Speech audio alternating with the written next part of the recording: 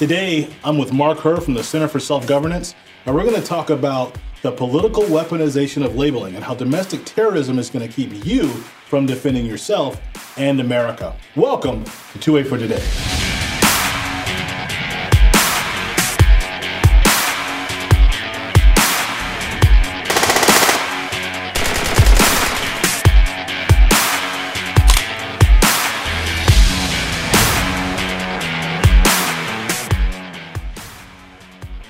Two-Way for Today is a program where we explore all things Second Amendment, all things that protect, threaten, and violate the Second Amendment rights of all Americans. I'm your host, Zoe. Welcome to Two-Way for Today. Mark, thank you for joining us on the show today. Thanks for having me back on again. Yeah, it's amazing. It was just a couple of weeks ago. We were in Idaho together, right? Yeah, and you got to fly on a World War II plane. Yeah. And that was a good time. Scottish Aviation Limited Bulldog. It was actually a training plane and ground attack plane. It was pretty neat, a two-seater. It was crazy. David was telling me how you were like a little bit nervous about the bumpy part. Just a little bit. You know, it's kind of like water going over rocks. That's how the wind goes over the airplane. But the rocks don't move. The airplane does. And so I'm holding on to the seat belt, trying to keep my butt to the seat, you know, so when it does go up, I'm stuck to the seat. It was pretty great, actually. Yeah, awesome. Yeah, so anyway, today we're going to kind of dive into a couple of things. One of them is the defense authorization is passed, you know, the bill that we have to pass every 2 years to make sure that we have a standing army in America. That bill has included some language about red flag laws for our military personnel. Can you kind of talk to me a little bit about what the threat is, or how you see the threat with military members being labeled and then also being prevented from, you know, bearing arms? So this doctrine of focusing heavily on military veterans originates with the 1995 bombing of the federal building in Oklahoma City. Timothy McVeigh was a military veteran, and so it was an excuse within the various federal agencies to begin putting some attention into what they referred to as the radicalization of military veterans coming out of the military. And from that point forward, we moved to present day. We can see, like here in 2021 with the January 6th event, that military members, retired military members, veterans, were singled out as radicalized extremists, and then the Pentagon took this role on of, okay, we're going to do a thorough kind of screening of active duty military members that may have ties to what they defined as radical extremist content. That the language used in their terminology is countering violent extremism in 2020, and now they've shifted to new language called preventing violent extremism in 2021. So, okay, wow. Now, I would expect our government to work on international foreign terrorists. How are they able to kind of do that against, American citizens? That's a great question. So, because of, I'm going to go back just a couple years before 1995 and Timothy McVeigh, 1992, you have Ruby Ridge, the media as well as federal marshals, et cetera, weaponized the label white supremacy as justifying the use of deadly force in that case. The second is 1993, where you have the Waco event, and this time they weaponized right-wing religious extremism, and they used the ATF in relation to having a large cache of weapons as justification for the use of deadly force in Waco. You combine that with the military veteran activity of Timothy McVeigh, those three events, white supremacy, right-wing extremism, military veterans. 1996, to cut this short, is when President Clinton at the time convinced Congress to pass the Anti-Terrorism Act in response. Okay. And what that did was that allowed the Department of Justice to have a longer leash when it comes to collecting exculpatory evidence, and that means like information within the case, and then seeking longer prison terms for people that were labeled as being part of domestic terrorism. Now, this is the key, okay? When you put those four things together, Ruby, Waco, McVeigh, and the Anti-Terrorism Act,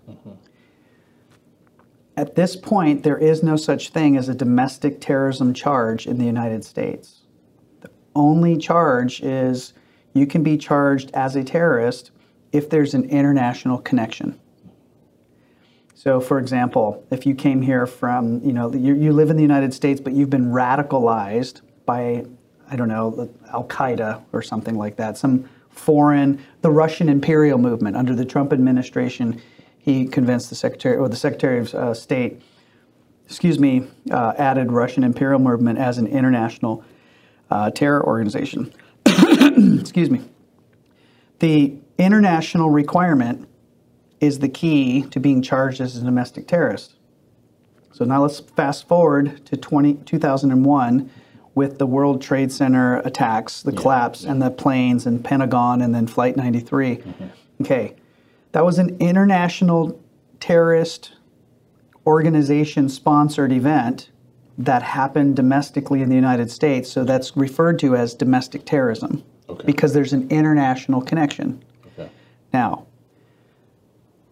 the Patriot Act in October of 2001 added the definition of domestic terrorism to that code. Okay. Prior to that, you have the definition of terrorism, you have international terrorism, and in order to be charged as a domestic terrorist, you have to have an international connection. Okay, with the Patriot Act, they added a new definition for domestic terrorism. But there, as of today, in 2021, there is still not a charge for domestic terrorism without an international connection. So, to cut this short, the elements in our country that are relying on January 6th and using the label insurrection. So you'll notice that no one in any of the cases has been charged with insurrection because the media is labeling it insurrection, politicians are calling it insurrection, but they cannot actually use the charge insurrection because it doesn't fit like that definition. Yeah. Now they also refer to it as domestic terrorism. But they're doing so not because it's a charge of domestic terrorism or a charge for insurrection. Mm-hmm. They're doing that so that they can create the crisis and generate the narrative to create a federal law that severs the international tie so they can create a separate and independent domestic terrorism charge itself. Does this make sense? So they're working to create a new class of criminal in America without an international connection. Right now, there's the bill. The problem that I'm seeing is that if they're able to start putting in red flag laws and ways to take the Second Amendment rights away from veterans without the domestic terrorist clause, would that be like ways for them to, like, I don't know, not only make veterans insecure, but justify putting people over in the domestic terrorism bracket, the class, because obviously they're going to look for, like, I would say a trail of criminality and things like that. So are those kind of precursors to that? Like, they can not only weaponize the label, but also because you have a history of, like, red flag, because you've been given off the signs, so they'll go take your weapons from you, put you in that particular class, try to get you to act out, things like that. I mean, what do you think about that? I'm just kind of throwing that out there because it looks to me like they're trying to set people up to, to get so frustrated. What you're referring to is what we call the honeypot gaslight doctrine, and this is the new legal doctrine that is being employed by some of these federal agencies like the DOJ and the FBI, where they are assuming that you have a propensity to extremism or radicalization. So the interdiction or pre-crime interdiction becomes part of their modus operandi. So, for example, in 2014 or 2015, there was a military veteran who had a stroke in Idaho, Priest River, Idaho, and the VA doctor basically said, based on the stroke and his mental health, that this was a red flag, and so they were going to come and take the veterans' weapons. Now, individuals got wind of this, including his representative, because he called his state rep, and his state rep called people, and so they all decided to show up the day that the VA was going to show up to confiscate his weapons. Now, the media referred to this as a domestic terrorist event. But the sheriff said, I'm not going to allow the VA to come in to take this veteran's weapons.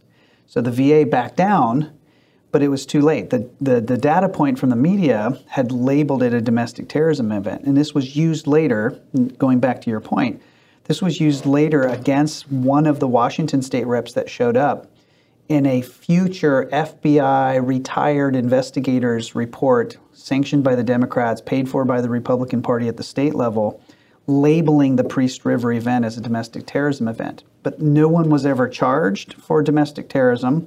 And the reason for that, and this is the important piece, no one was connected to international designated Secretary of State designated terrorist organizations. That's the key. Okay, now, the representative from Washington State that this report was done was a military veteran. The military veteran in Priest River, this was because of his mental health. Okay, and this has its roots back in 1995 with Timothy McVeigh's bombing of the Oklahoma City as kind of the starting point, the genesis for this concept that military veterans are a national security threat. So hence you see all of these other actions this year with January 6th, the Pentagon and their kind of reaction to, hey, we're going to purge, we're going to look at military service members' social media accounts, and if they're connected to people like Trump or whatever, they started the process of either removing them from office or relieving them or re-educating. The other thing that is in this act that you're referring to is there's a new section on, they've added domestic terrorism language, but they don't reference back to Title 18 in this Defense Authorization Act. Basically says, if you're a military veteran and you engage in acts that appear to intend to intimidate or coerce a civilian population or influence a government policy, then that is grounds for a court-martial. Wow. So yes, honeypot gaslight doctrine, using the red flag, mental health, it's tied to Timothy McVeigh. The advancement of it is January 6th. Now you have the Pentagon, the Department of Defense, and they've added this into the Defense Authorization Act. So you get, officers like Stuart Scheller that are being treated as, a court-martial. Right now he's in the brig for actually speaking about political things, influencing. Right. So that's, he's a product of that. Is that correct? Yeah, it's the other example. Yes, he's in the brig right now, and the justification is that he was ordered not to have any sort of social media interaction, and he did, and so they threw him into the brig as a result of that. And so you can see kind of the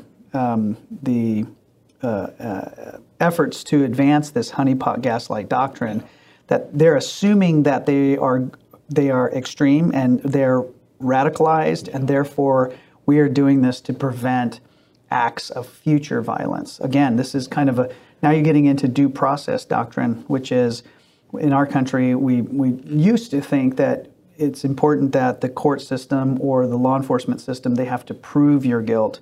In this case now, Lieutenant Colonel Scheller is having to prove his innocence, and they are holding him in custody because it's for his own good, like taking the weapons away is for their own good. Recently, the Marine who you saw in the pictures of the Marine who's picking the baby up over the wall in Afghanistan, that he was invited up on the stage by President Trump, and now he's under investigation for being involved with President Trump, who is labeled insurrection, even though he hasn't been charged with insurrection. And again, they label the event as a domestic terrorism event, but no one has been charged with domestic terrorism. So this is the key, understanding moving forward.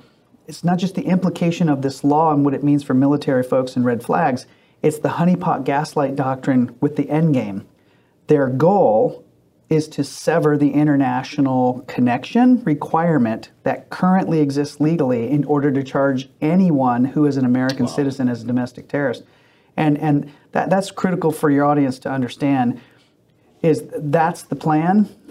So if you want to prevent, if you want to be able to defend America, right, we talked about this before about Plan Z. If you want to avoid Plan Z, then maybe back at Plan M, prevent the international requirement from being severed from the domestic terrorism charge. That's like a right here, right now kind of plan. We can do those things right now as a way of preventing, Plan Z. So how do we, what is your recommendation for action to be able to do that? To prevent it? So I have several recommendations. One is at the state level. Your state is so critical as a layer in our dual federal system to protect you from whether it's your perception of oppression or whether it's real.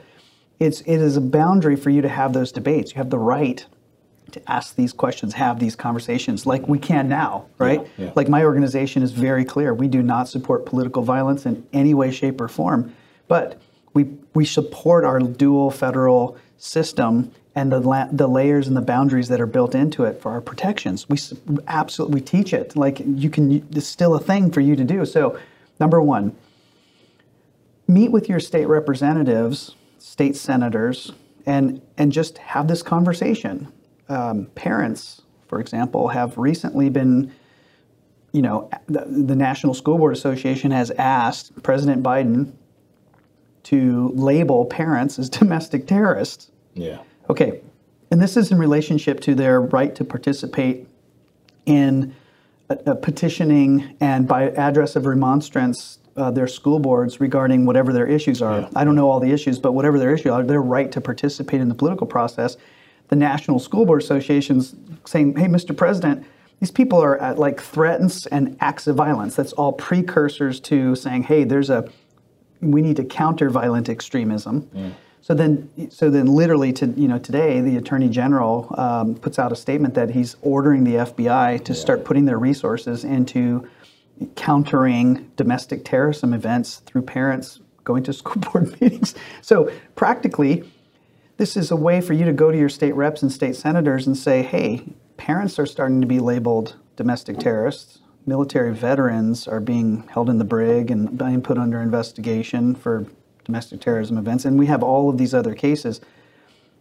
State rep, state senator sitting down, can we think of some solutions where we could protect the citizens of our state where there's no international connection? So case number one, why not pass a law at the state level that says, hey, federal government, you passed a law that says you've severed the international requirement, but at the state level of South Carolina or whatever state you're from, if you can't show us an international connection, then you're the federal government and you can pursue that on your own, but we're not going to provide no resources. We're not going to provide any state or local law enforcement resources if you cannot prove an international connection. Okay. Does it make sense? That's an example. Yeah. The other is with your congressional delegation. What that means is your federal senators and your federal congressmen and women start building relationships with them and alert them to this attempt to sever the international connections requirement for domestic terrorism charges and say, listen, we want to provide support from you. Could you help back us up with our state legislation? We'll help back you up with a federal push across the nation to prevent these people from severing the international connection for domestic terrorism charges. And we need to talk about the repercussions of not doing those two things. If they're able to sever the international connection as a requirement for a domestic terrorism charge, what that means is you break a window at a government building versus you break a window at someone's house. Mm-hmm. One is domestic terrorism, the other was breaking a window. Right. It's two different classes of criminal activity at that point.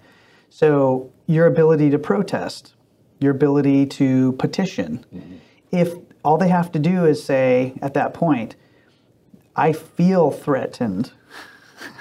It's not a matter of your participation and the quality of the participation. It's now all the person has to do is say, I feel threatened, make the request like NSBA did to the president in the last couple of days.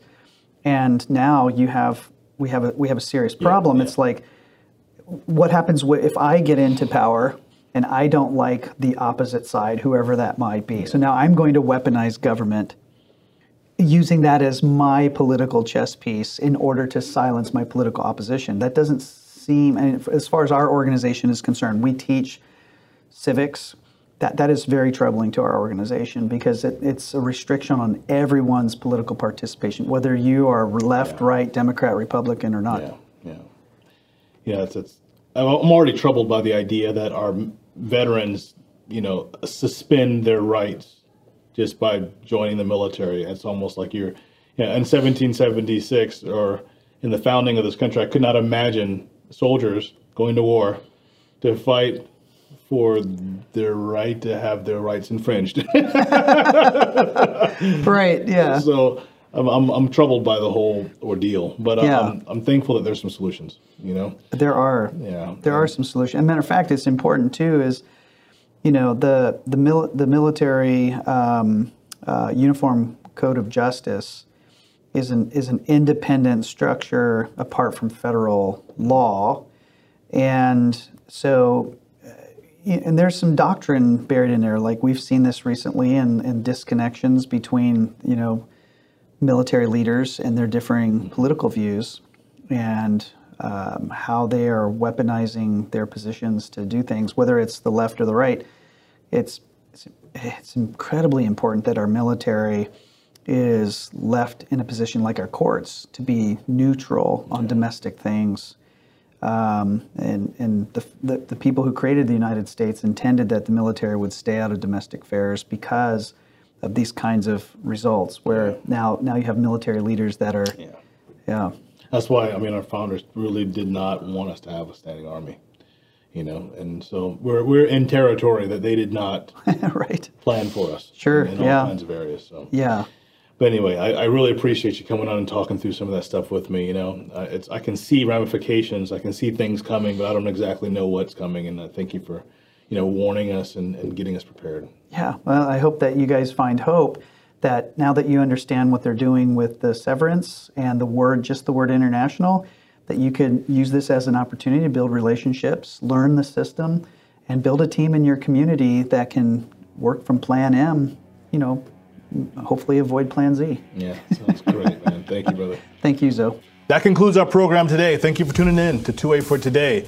In the coming weeks and months, we're going to be talking to scholars, trainers, and all forms of gun right activists and Second Amendment proponents to answer the many questions that we all have and unpack the various laws and trespasses of our rights that have already been enacted and those that are on the horizon. Again, if the Second Amendment is important to you, make sure to subscribe to the New American Magazine and click on the top daily headlines mailing list so that you get an email alert anytime we upload a video or stream a live event. And share this video with your family and friends and those who you believe are on the fence between liberty and tyranny who need a little more convincing. Again, my name is Zoe. You've been watching 2A for Today. Please leave your comments or your questions and we'll try to address as many as we can, as fast as we can in the coming weeks and months. Thank you for watching 2A for Today.